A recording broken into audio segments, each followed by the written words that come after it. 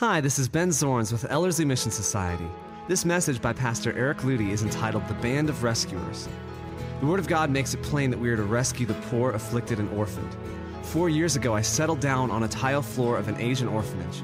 The smell was nauseating, and the physical conditions of these children was heartbreaking. In that moment, though, it was as if God leaned in close and said, "If you want to be near me, Ben, you must be near to the least of these."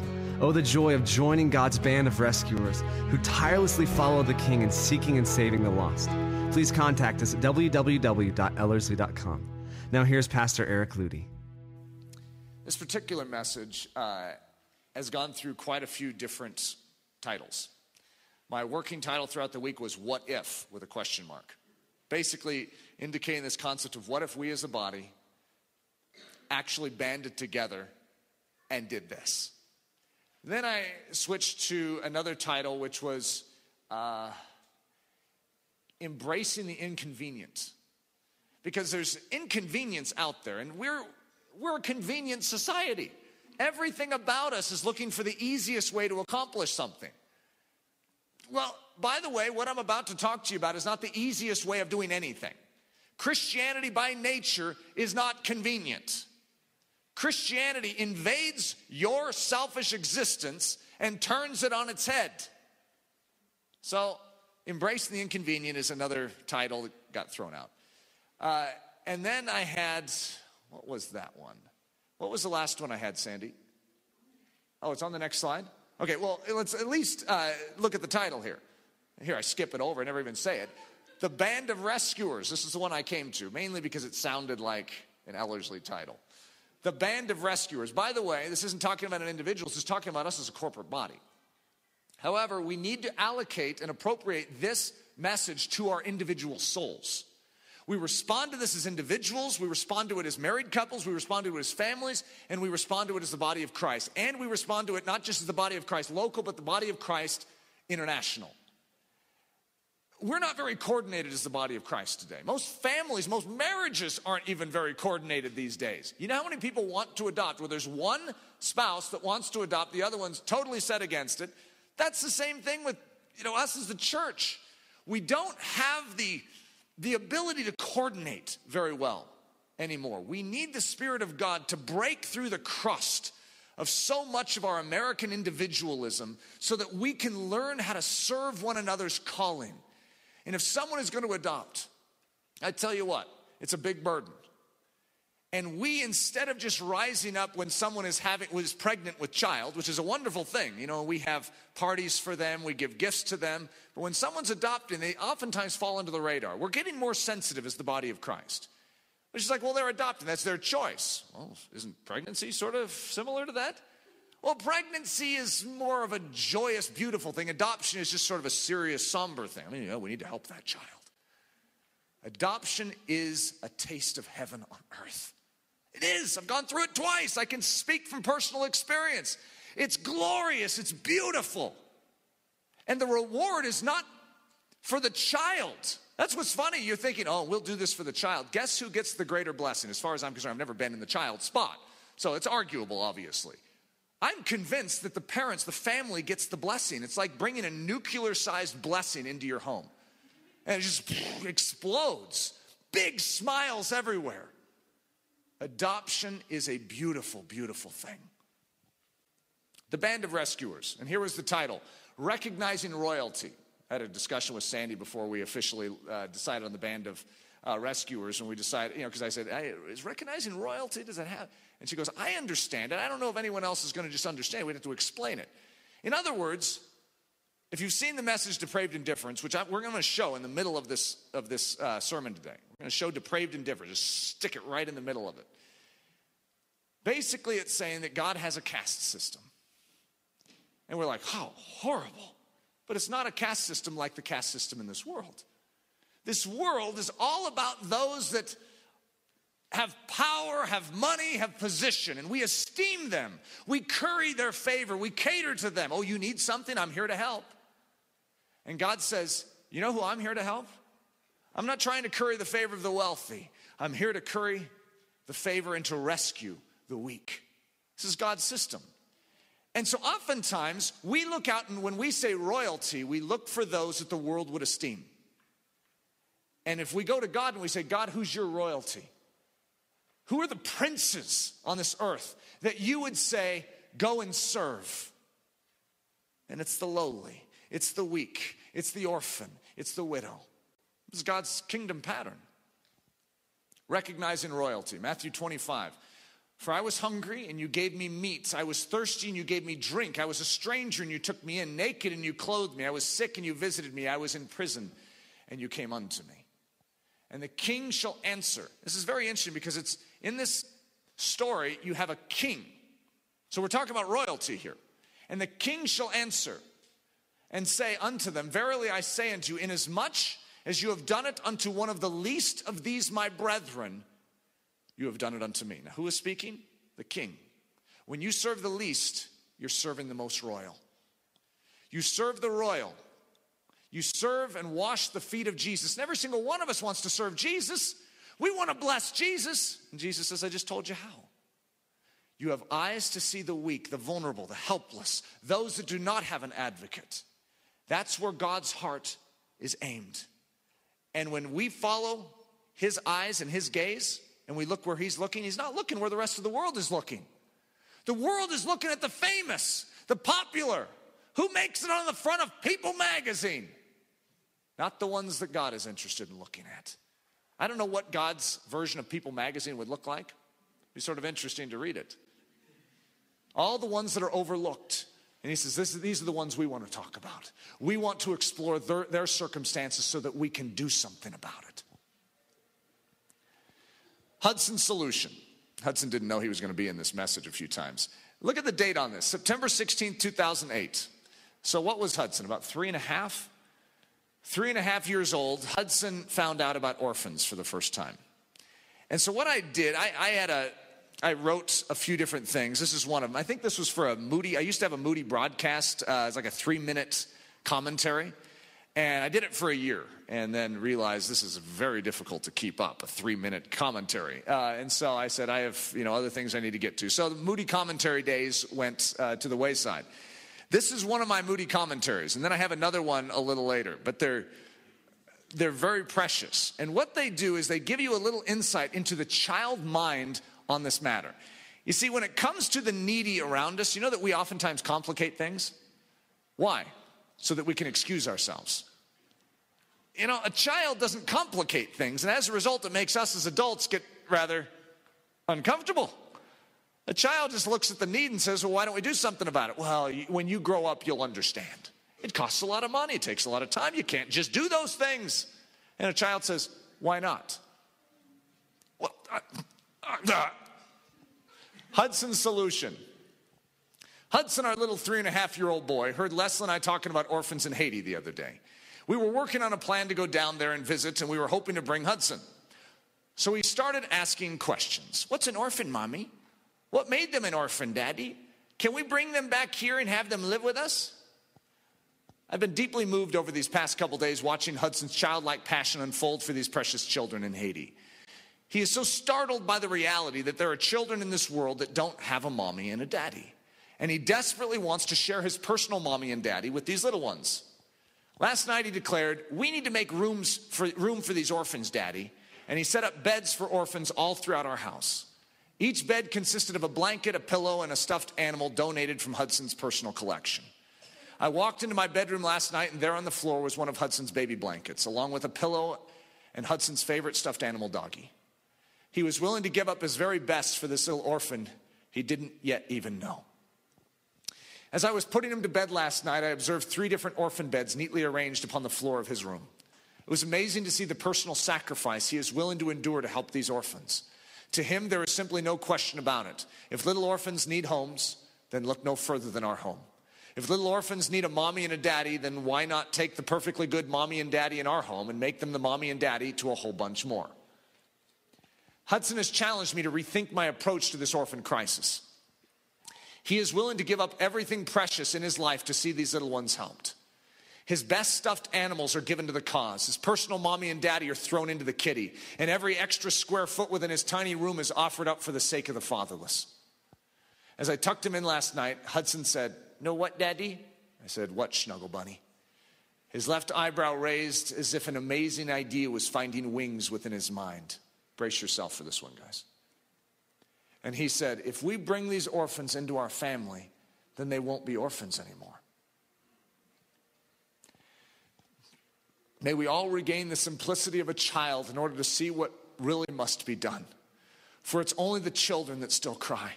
They feel the injustice. They know that something is out of whack when a little child is left to fend for themselves.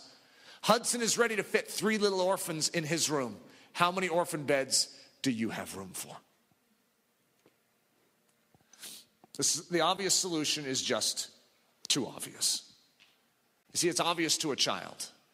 And that's hard for us as adults because we prefer to just live in an adult world where we can rationalize and justify everything away. You know, that's what we do in the adult world. We're famous for it. That's why the kingdom of heaven is only accessed through the little childlike mentality. Are you saying I need to actually give up my life? Yes. We'll think ourselves out of that so quickly as adults. But a child recognizes the truth in it. Well, Jesus bought you, then he obviously should have you. Shh, don't say that. It's too obvious. Christianity is so obvious. And the actions of Christianity are so obvious. We all read the same Bible, but we come to adult conclusions. We make it a doctrinal debate instead of just saying, you know what, I think I'm actually supposed to do something here. Well, if you do, that'll change your life. It'll be inconvenient. Yeah. That's why I remember my working title, Embracing the Inconvenient. It is inconvenient. The cross is inconvenient to your self-centered existence. It is. I'm not really sorry to break that to you. That's love that breaks that to you. This is not necessarily easy for me either. I grew up in America. I was groomed to live my isolated life in suburbia. My dad was middle class. I know what I have coming to me. I'm well educated. I can earn money. I can move out of the destitution and move up and be cleansed of all that. It's my right. And then God gets a hold of my life and says, give up your rights. He says, will you go where I'm going? What? Well, what do you mean by that? You see, you can go where Christ is going without living in the midst of squalor. It doesn't mean you have to live in squalor to be where Christ is. But you still need to be there. There still needs to be a readiness of soul and mind and body. Because it doesn't mean we have to go to Ethiopia to help people in need. Here in Windsor, there is still need that we can close off to and justify why we are not to be the answer to it. The obvious solution is just too obvious. I gave an illustration the other day in the message that didn't end up getting recorded. It was called The Company of Heroes. And I talked about Corrie ten Boom's nephew who found out that 100 Jewish babies in an orphanage were going to be exterminated by the Nazis the next day. Well, the solution is just too obvious. What would most of us do? That's just so sad. You know what he did? He and his buddies somehow found Nazi uniforms, dressed up as Nazis, went in the middle of the night and rescued 100 babies and put them in 100 Christian homes. Are we ready for that? This is an uncomfortable message for me. Not just you, but as the body of Christ. I can't carry the burden for 100 babies, which is why we oftentimes cower. I don't know what to do. But if we're a band of rescuers, if we are knit together and of one mind and one heart, then when the need comes, one of us sees it and calls on the other men and says, here's your uniform. All right, let's go. Boy, what adventure we would have. And then we have 100 babies to tend to. Babies are not easy. And I know there's a couple newborns in here. So the moms are very freshly aware of that. So are the dads. Babies take work. It's inconvenient if you look at it that way.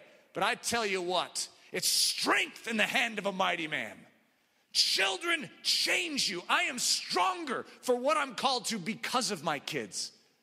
I do what I do not in spite of my kids. It's like, well, boy, just imagine what I could do if I didn't have kids. No, I wouldn't be half the man I am if I didn't have kids.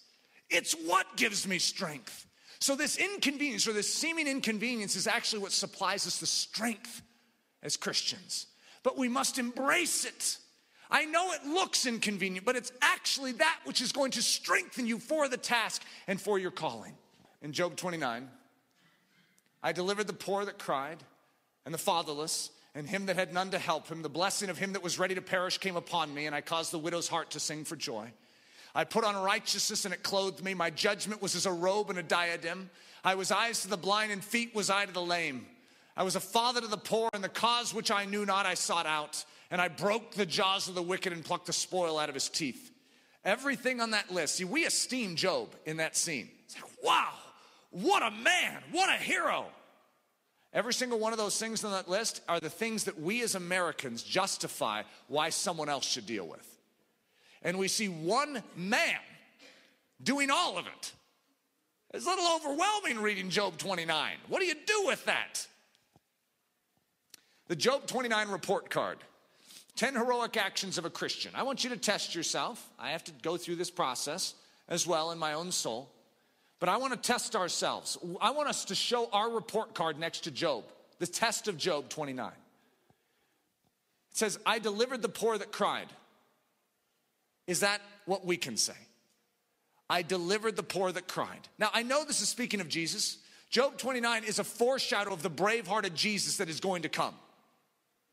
He enunciated this to the nth degree. He's the epitome of it. The quintessential picture of the gospel life fully lived out. We're not the full picture. But as a body, we can be. Because as an individual, we don't look too good. But what is a body? Can we say that we delivered the poor that cried? Well, we're getting closer. I delivered the fatherless. I delivered him that had none to help him. The blessing of him that was ready to perish came upon me. I caused the widow's heart to sing for joy. I was eyes to the blind. I was feet to the lame. I was a father to the poor. The cause which I knew not I sought out. I broke the jaws of the wicked and plucked the spoil out of his teeth.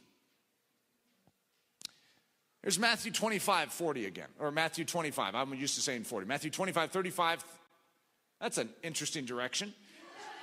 I'm guessing it's 35 through 36 and then 40. For I was hungry and you gave me meat. I was thirsty and you gave me drink. I was a stranger and you took me in, naked and you clothed me. I was sick and you visited me. I was in prison and you came unto me. The context for this even.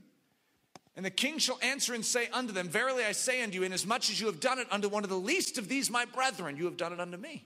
The context is these things are the testing points for how we're relating to Jesus and how we're serving him.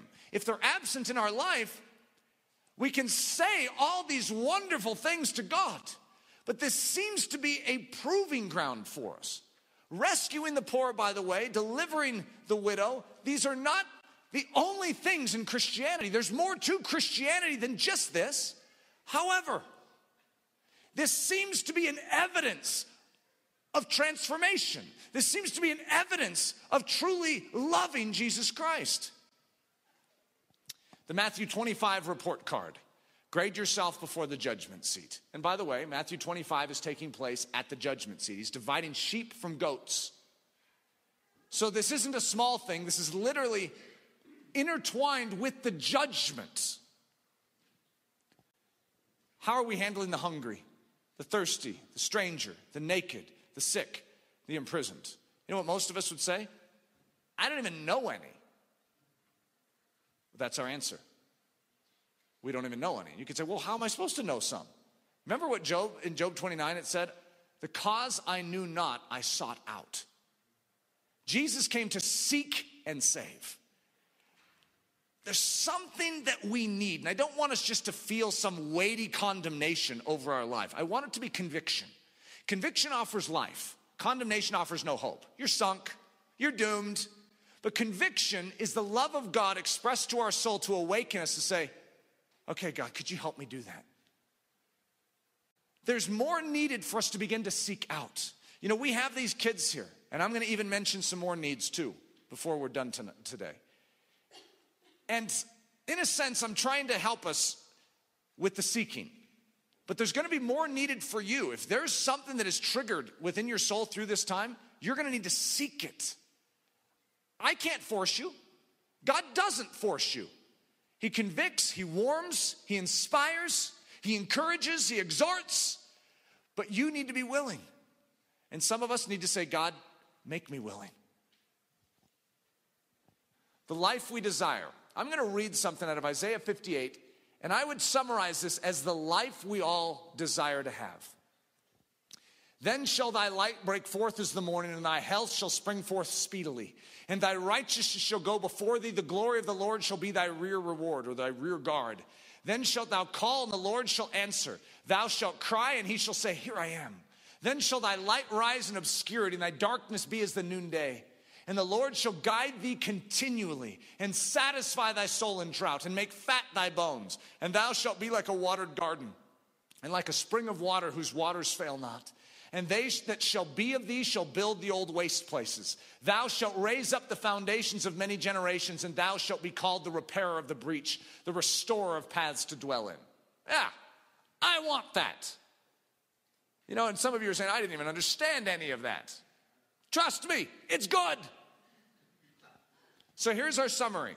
Your light shall break forth as the morning. Your ministry, the effect of your life, literally will shine like a sun in this earth. Our health shall spring forth speedily. You tired of limping along in life? Your health springs forth. You have energy for the task. Your righteousness shall go before you. Your behavior literally develops a reputation that you represent the God of the universe. Your behavior exhibits Jesus Christ. The glory of the Lord shall be your rear guard. You shall call, and the Lord shall answer. You shall cry, and he shall say, here I am. Your light shall rise in obscurity. Your darkness shall be as the noonday. The Lord shall guide you continually. The Lord shall satisfy your soul in drought. The Lord shall make fat your bones. I know many of you are like, yeah, 11. That's the one I'm after. 12, you shall be like a watered garden and like a spring of water whose waters fail not. Your children shall build the old waste places. You know, this is an ache for many of us as Christian parents. I just want a heritage of godliness. I want my children to catch this vision. I want them to carry it. Look at this. Your children shall build the old waste places. You shall raise up the foundations of many generations. You shall be called the repairer of the breach. There he goes, the repairer of the breach. You shall be called the restorer of paths to dwell in. Yeah, that's Jesus. But who lives inside of you? The one who is the restorer of the breach. And the repairer of the breach, and the one who's the restorer of paths to dwell in. So we want this. This is the life that we all esteem. We've been wired to esteem that life. It's a life of health. It's a life of strength. It's a life that sin does not control. And so therefore, that which you do is blessed by the Almighty. Yeah, we want that. Context, context, context. See, what I just read to you is out of Isaiah 58, and I literally lifted out two big chunks. You may not have noticed it. I think I at least had a ... in there. I don't know if you noticed it. I'm going to now share with you what I lifted out. Isaiah 58. Is not this the fast that I have chosen? To loose the bands of wickedness, to undo the heavy burdens, and to let the oppressed go free, and that you break every yoke? Is it not to deal thy bread to the hungry, and that thou bring the poor that are cast out to thy house? When thou seest the naked, that thou coverest him, and that thou hide not thyself from thine own flesh. Then, if thou take away from the midst of thee the yoke. See, what you see is that then, that's what it then enters into. Then you will be blessed. Then, if you do this, then. And it says, if thou take away from the midst of thee the yoke, the putting forth of the finger and speaking vanity, and if thou draw out thy soul to the hungry and satisfy the afflicted soul, then. We want the benefits of Christ Jesus without the life. We want the benefits of the cross without the inconvenience of it. We want Christianity on our terms, not on God's. But your health springs forth speedily if and when you walk in obedience to the living God. The if prior to the then.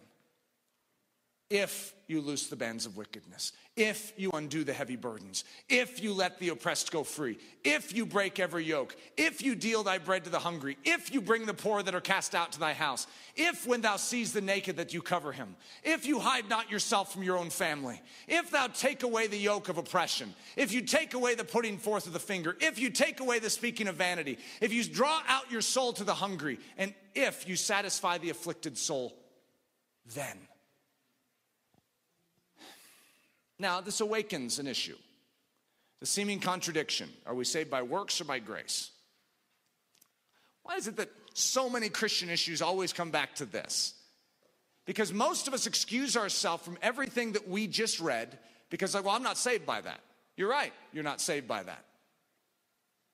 How are you saved? You're saved by the work of Jesus Christ upon that cross, his shed blood becoming your cloak of righteousness.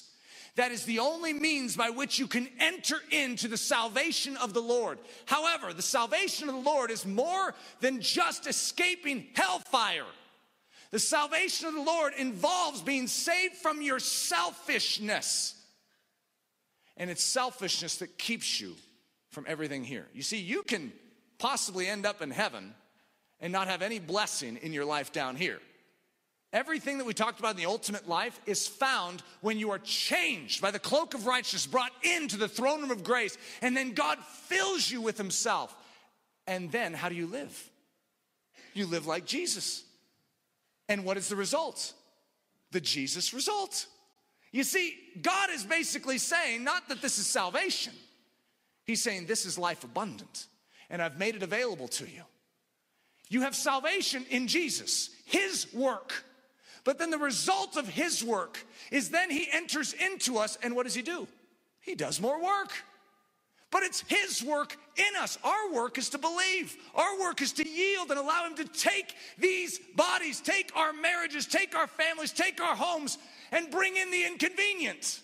Our job is to let him. Our job is to believe him.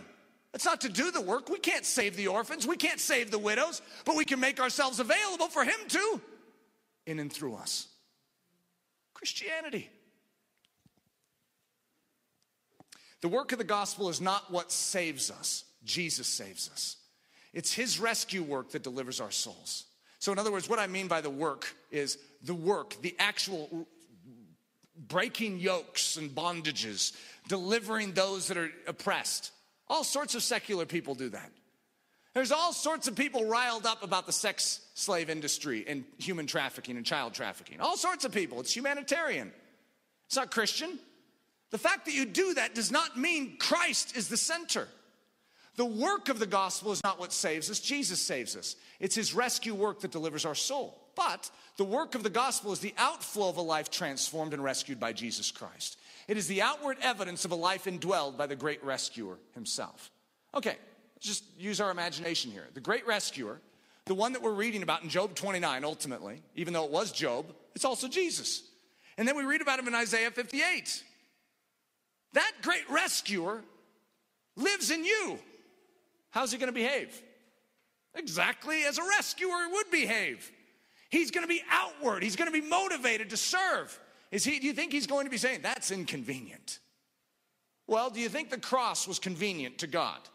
Do you think leaving his high throne and becoming a baby wasn't a bit inconvenient?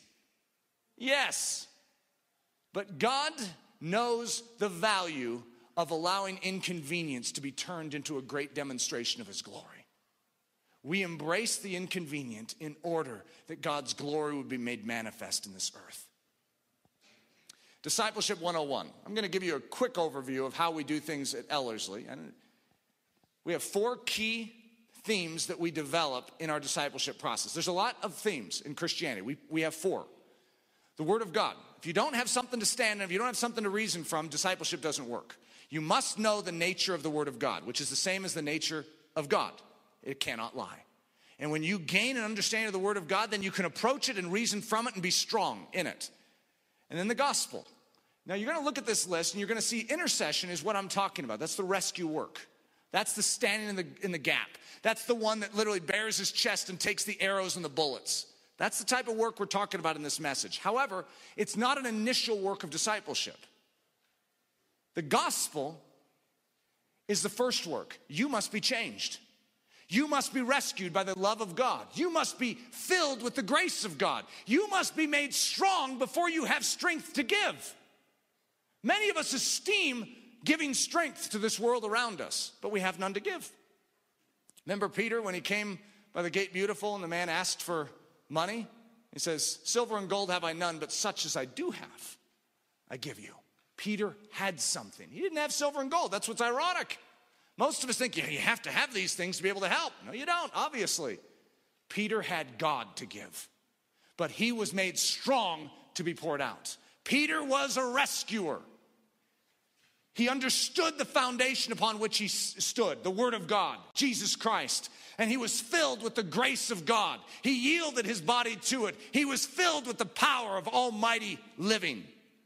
And then it began to shower forth out of his pores. And that's what honor is. It's the behavior of heaven literally indwelling us and then pushing itself outward through our hands and our feet. We now live as Jesus would live, not because we're capable of it, but because he's capable of doing it in and through us. And that's how Christianity works, and that's how discipleship works. But you must have the engine before the car will move. Then we're ready for intercession. We are ready to be poured out. We are ready for the inconvenience because we understand the gospel, and we understand how it works. And God will take those inconveniences or seeming inconveniences and turn them into great pictures of triumph. Depraved indifference.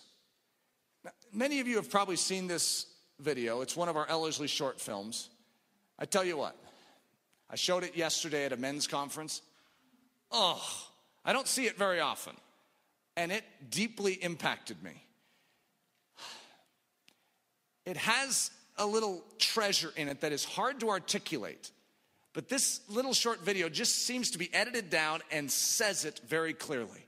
And I'd just like, even if you've seen it before, I'd like us to be struck by it afresh. All right?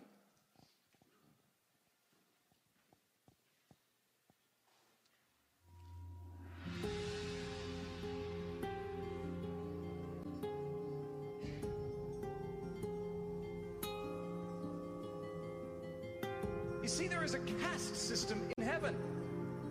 But it's exactly backwards from the caste system this world naturally creates. This world applauds and esteems the wealthy and the powerful and the privileged and the talented.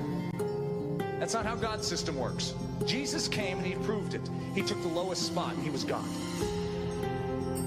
The bigger you get in the kingdom of heaven, the lower position you take. The special ones in God's kingdom are the weak ones. The ones who can't fight for themselves, the ones that can't speak for themselves, the ones that don't have someone to feed them, the ones that don't have someone to protect them. And Jesus says those are the prized ones. And you treat them as the royalty here on earth. And the way you treat them is ultimately the way you're treating me. What you do unto the least of these is how you're ultimately treating your God. Christianity is taking what has been purchased by the cross, the behavior of heaven, nature of Jesus Christ, and transplanted it into the heart of men and women down here on earth, so that they behave not like this world, but like heaven. And so when this world sees them, they're different. There is something odd about them. They are from another realm. What does it look like? It's noble. It's brave. It's courageous. It's selfless. It is willing to spend itself for the weak. I was doing some study on Liberia. If you want to be disturbed, start studying Liberia. This 4-year-old boy who's sitting on the side of the road, no one to comfort, no one to take him in, no shelter, no food, nothing. So in the middle of that night, I wake up. And it's like God had already deposited a question. It was waiting to meet me when I popped awake in the middle of the night, 2 in the morning. And I had this picture of this little boy in Liberia in front of me. And God asked me a question. What if that was Hudson, my 4-year-old? Eric, what if that was Hudson? You don't mess with a father's heart. What if that was Hudson? If my boy was on the side of a road across the world from me, suffering, totally alone, not knowing what's happening. He's not old enough to comprehend this. He's abandoned. He has no one to fight for his cause, no one to give him a voice. He doesn't even know how to articulate his circumstances. He's hungry and no one's feeding him. He's starving to death. If my son is in that situation, stick a concrete wall in front of me and I claw through it with my bare hands. This is my son we're talking about. And if I couldn't get there, I would call up every friend I have. And I would say, I have a son over in Liberia. You call yourself my friend. I need you to get on a plane. And I need you to get to him. I'll give you the coordinates. I'll do whatever it takes. But I need you to get to my son and be a father to him. God's response. Eric, that's my Hudson. That is my Hudson. And he's looking to us. And he's saying, I'm calling up everyone I know. Everyone on my list that calls himself by my name, that says they're a friend of God. And I'm saying, my son is over in Liberia. Are you willing to get on the plane and get to him? We have a cause, but we don't want to see it. And it's when we finally acknowledge the fact that something is wrong with us, not with the world out there. If we start with this little group here, and we say, God, you need to fix this. I suffer from depraved indifference. And so do you. Oh, we care. It's not that that doesn't move us at some level to hear about this little child over in Liberia. We care, but we can go home tonight and sleep just fine. How is that? It's because there's an indifference to that life. And it's naturally born within us. That life isn't affecting us. It's not in our backyard. We're not related to it. It's someone else's issue. In fact, we start quoting scriptures about God being a father to the fatherless. We're like, thank you, God, that you're a father to that child. He says, remember, you call yourself my body. I'm not there except through you. Your hands, Eric, those are my hands. Your feet, those are my feet. That heart, that's my heart. And if it's not beating, my heart's not beating on this earth anymore. I work through my body. I'm a father to the fatherless through my body. I rescue the weak and the vulnerable through you. And if you're not doing it, no one is. There is a solution for our disease, which is known as sin. And it's Jesus Christ. There's a solution for these dying children. It's Jesus Christ. Might sound overly simplistic. That's it. That is the solution. Because Jesus Christ will change a man like Eric Ludy into a man that feels what Jesus Christ is feeling. And he cannot stay in suburbia USA anymore and do nothing. Heroes are made because they are moved, not in their head, but in their heart. You have to be moved at such a level where you will shed blood. Jesus Christ was moved. For God so loved the world that he gave. And that son that was given suffered and died. For what? For the cause that is being laid before us tonight. It wasn't head knowledge about the disaster taking place in this world. It was life abandonment unto the cause of those that are dying, unto the eternal souls that are around us. Do we care at the level God cares? Do we carry a burden when we go home tonight? Will we grieve over the fact that those children are God's children? And he is longing for an advocate to stand up and say, I'm willing, God, to fight for what is yours. I'm willing, God, burden me. When Jesus was in Gethsemane, you know what he was there for? He was there for life. He was burdened with the weight of it all for life. And he was willing to sweat great droplets of blood. Are we? For our King and his glory, we will rescue these little ones.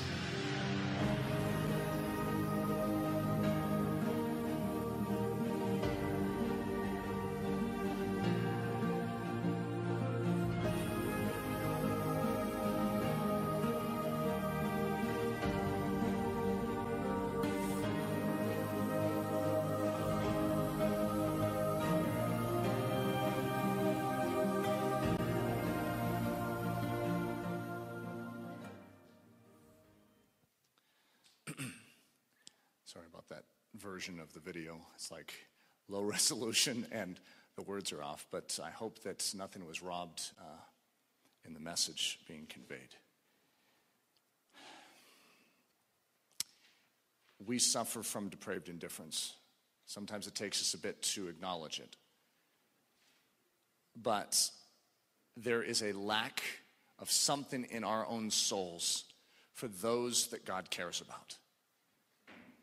150,000, at least estimated 150,000 people are dying and going to hell daily. And to be honest, most of us don't care. It's not that intellectually we don't care. If you asked us, do we care? We'd say yes. But we don't care because caring is evidenced in behavior. And it's not just evidenced in a right answer. And our behavior demonstrates often that we are cold in our heart towards those that are without what we have found. Being made strong to be poured out. I believe that many of you in here have a strength that is rare in this generation. You have something to give. However, when it comes to some of these issues, what do we think? Someone else is supposed to do that. I'm not called to that. If the people in this room are not the ones called to it, I would love to see the group of people that is. Lord Jesus, bring them here. May they put us to shame. We have been given much, and much is expected of us.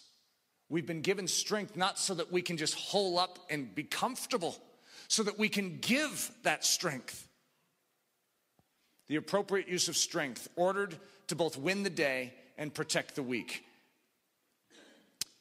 In every military operation, there is order and there is division made amongst that order so that you will be effective in battle.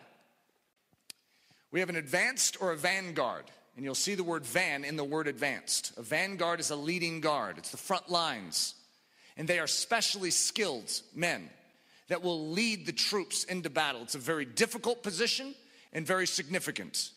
And then you have the main or middle guard. The girth and most of the operation, most soldiers fall into the main or the middle guard. It's equally important. If you lose the middle, well, you lose the battle. And the rear guard, those that protect the backside. Those that protect, in spiritual terminology, the rear guard is meant to protect those that are weak. It was the slow ones, when the Israelites were moving through the wilderness, it was the slow ones. It was the aged, it were the young children that would be nipped off and killed by the Amalekites, and they were the slow ones. And so God established his rear guard, those that would protect the weak. God is our rear guard. It's a behavior attribute of God. And so the other day, I'll read this scripture to you out of Proverbs 31. Open your mouth for the speechless. In the cause of all who are appointed to die, open your mouth.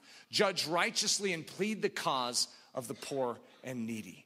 That's the rear guard.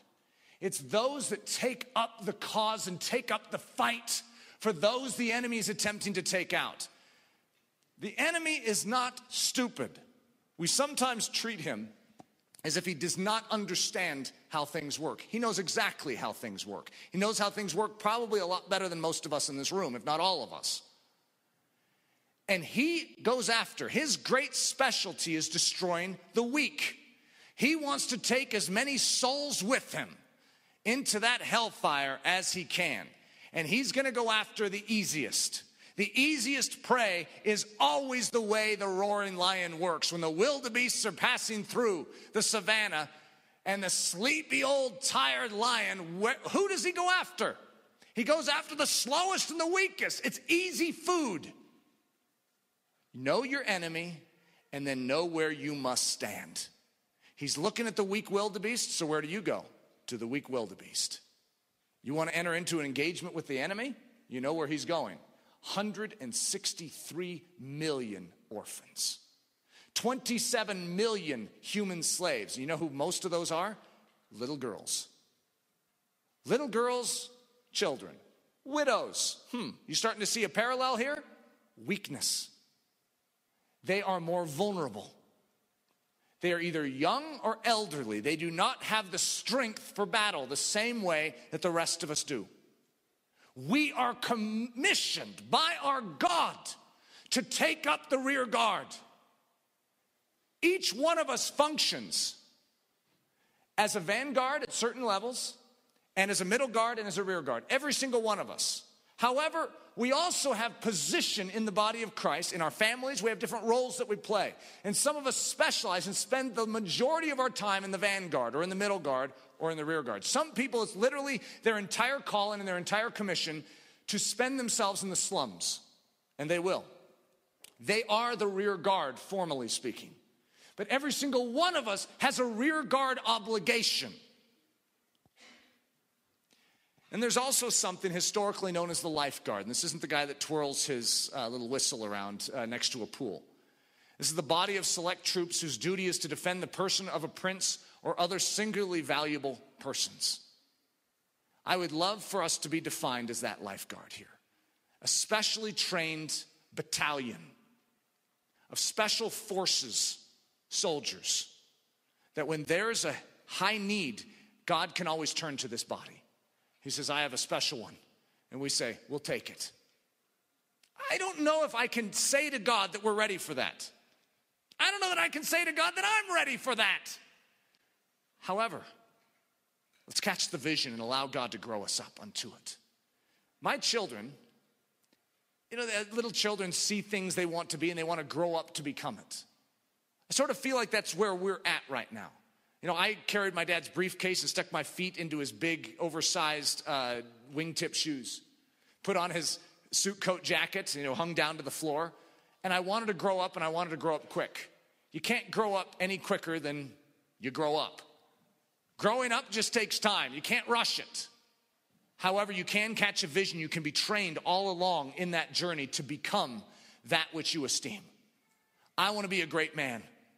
That does not mean that the definition of my life today is complete. It does not mean I'm done. We as a church of Jesus Christ need not carry the undue weight of condemnation saying, you're not there? Hey, we're throwing you out. That's not how God works. He says, you're a toddler right now. I understand that. But I want to give you a vision of what to grow up into. Some of us are in more of a position to be able to respond to this message practically and immediately. It helps if you're married and have a home. We have students that are in a dorm room. A little awkward. They don't have any money. A little strange. They're going to start pursuing the adoption of a child. It's difficult. I'm not saying it's impossible. I'm saying it's far more challenging. So how do we work together as the body? Remember the message? The band of rescuers.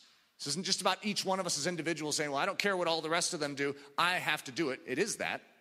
But then it's all of us saying, how can I help what you're doing? How can I serve you? Now, that's just the body of Christ. We're not the most well-coordinated for that right now, and I'd be the first one to admit that. However, I want to lay it out before us and say, I want that. And I want to ask God to build us into that. The first sermon on this stage, I think it took place right here. You know who was the first person to give a sermon on this stage? Little Hudson.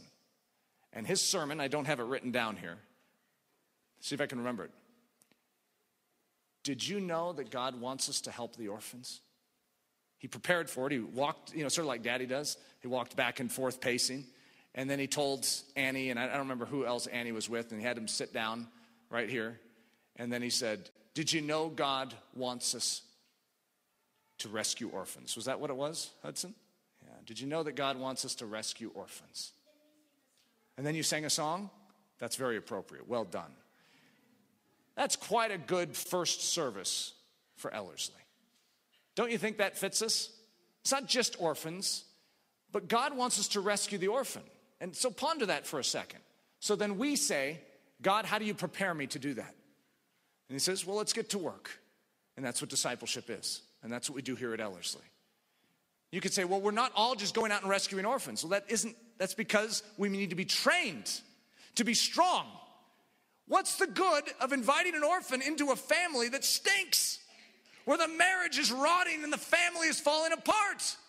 You get first things first together, and guess what? That orphan comes into strength and finds life. That's what we need to do.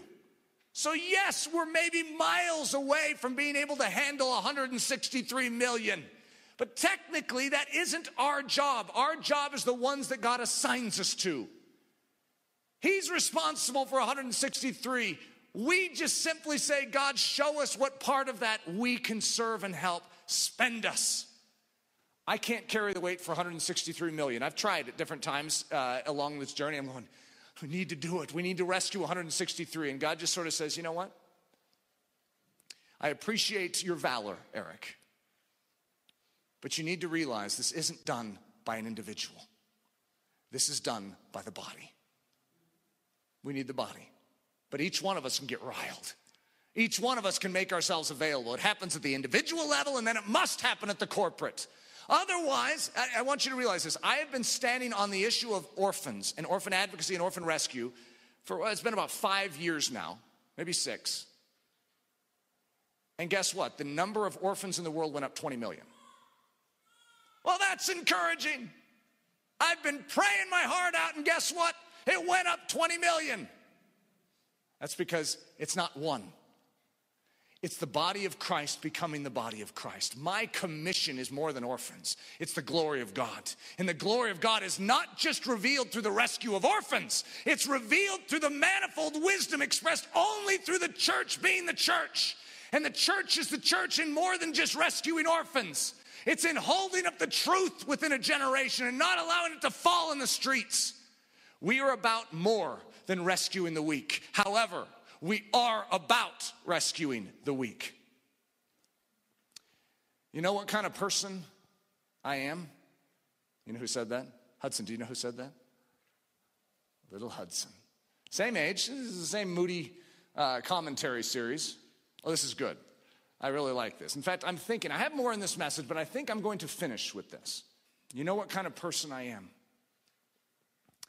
My 3-year-old little boy Hudson is at the ripe age for cute quotes. But what's fun is he's moving beyond the cute comments oriented around just the basic structure and facts about life. You know, like, Daddy, did you know that the sun doesn't snore when it sleeps? And he's entering philosophical territory where he's beginning to comment on right and wrong, equity and justice, mercy and the overall perceived value of life. Listen to the one he offered on Tuesday of this last week. He was dead serious walking through the grocery store, and he stated matter-of-factly, you know what kind of person I am? I'm the kind of person who sees owies and fixes them. Then it was absolutely adorable to watch him become a doctor, build a doctor's office out of his bedroom, and set our little 1.5-year-old girl Harper on the floor for a checkup. He was convinced she had an owie on her head that needed fixing, and she wasn't so sure he was correct. I keep coming back to Hudson's grocery store announcement. You know what kind of person I am?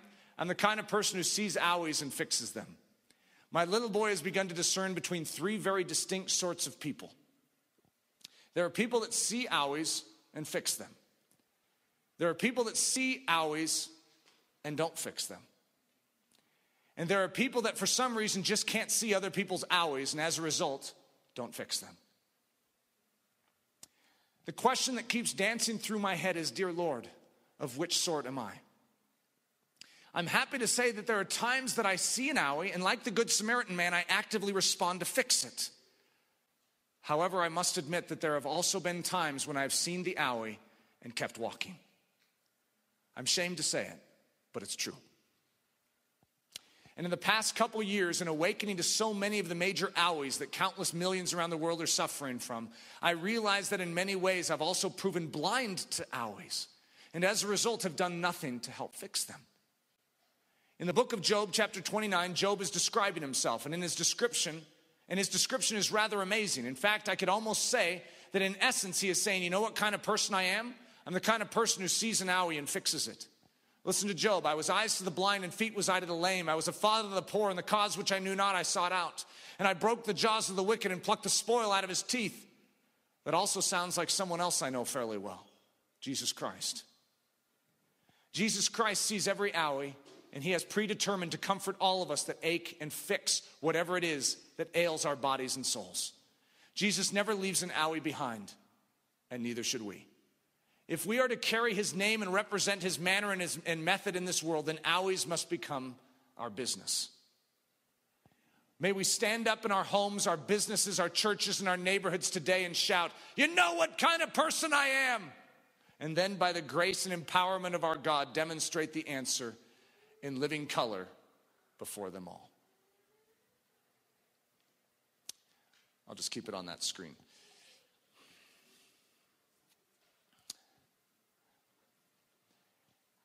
Some of us would just rather not see the owie. However, today you're being acquainted with the owie.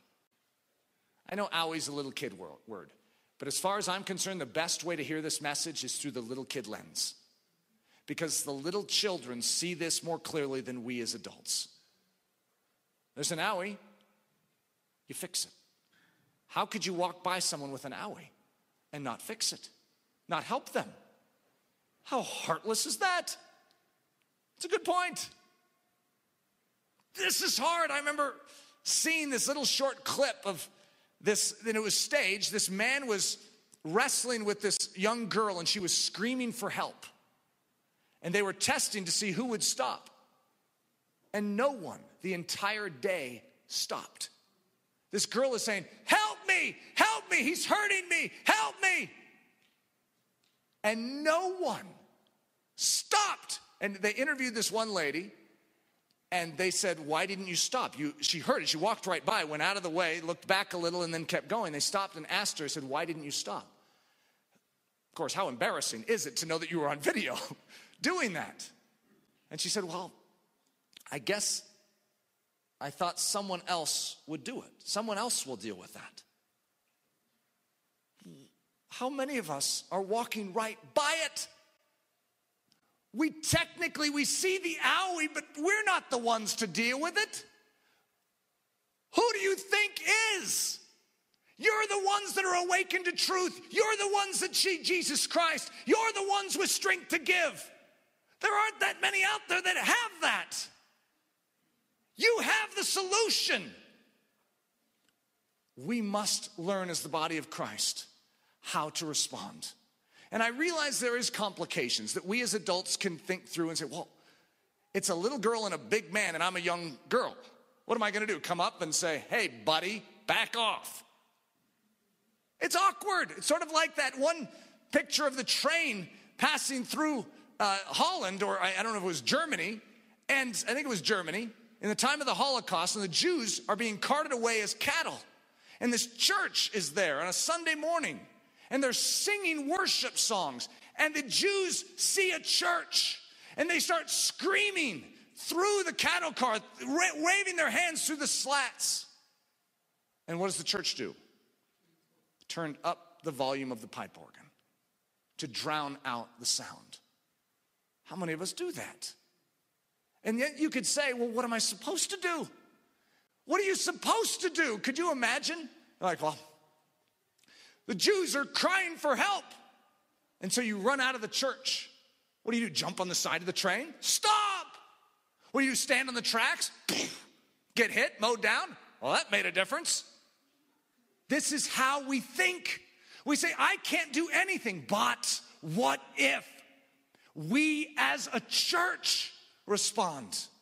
We're a band of rescuers. I realize that as a singular family, the needs that are being pressed before us are overwhelming, but what if we as a church knew how to coordinate our limbs, knew how to coordinate this body?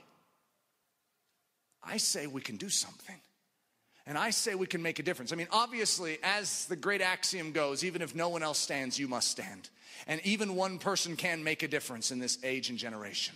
Sometimes all you need is one David to stand up and take on the Goliath, and it frees the whole army.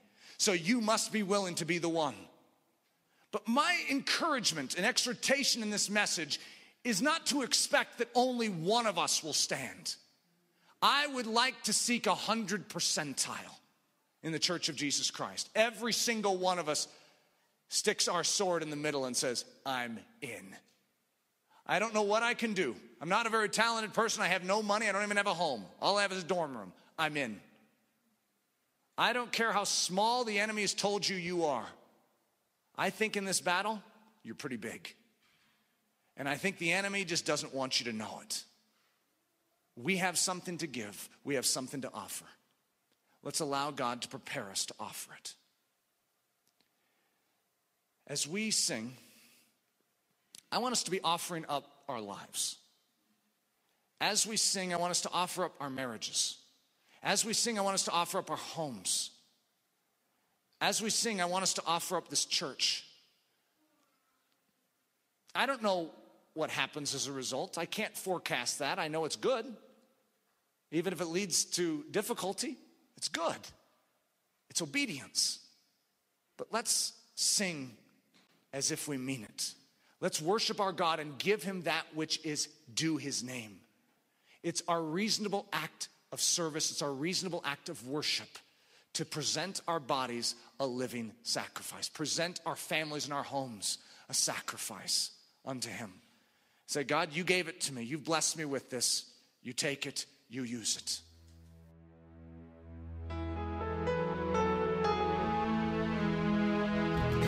Thank you so much for listening to this message by Pastor Eric Ludy, pastor at the Church at Ellerslie in Windsor, Colorado. Please feel free to make copies of this message, but do not charge for these copies or alter their content in any way without express written permission. If you have any questions, comments, or just need more information about Ellerslie, please visit our website at www.ellerslie.com. Again, that website is www.ellerslie.com. For Ellerslie Mission Society, this is Ben Zorns, cheering you on as Christ cultivates his set-apart life within you.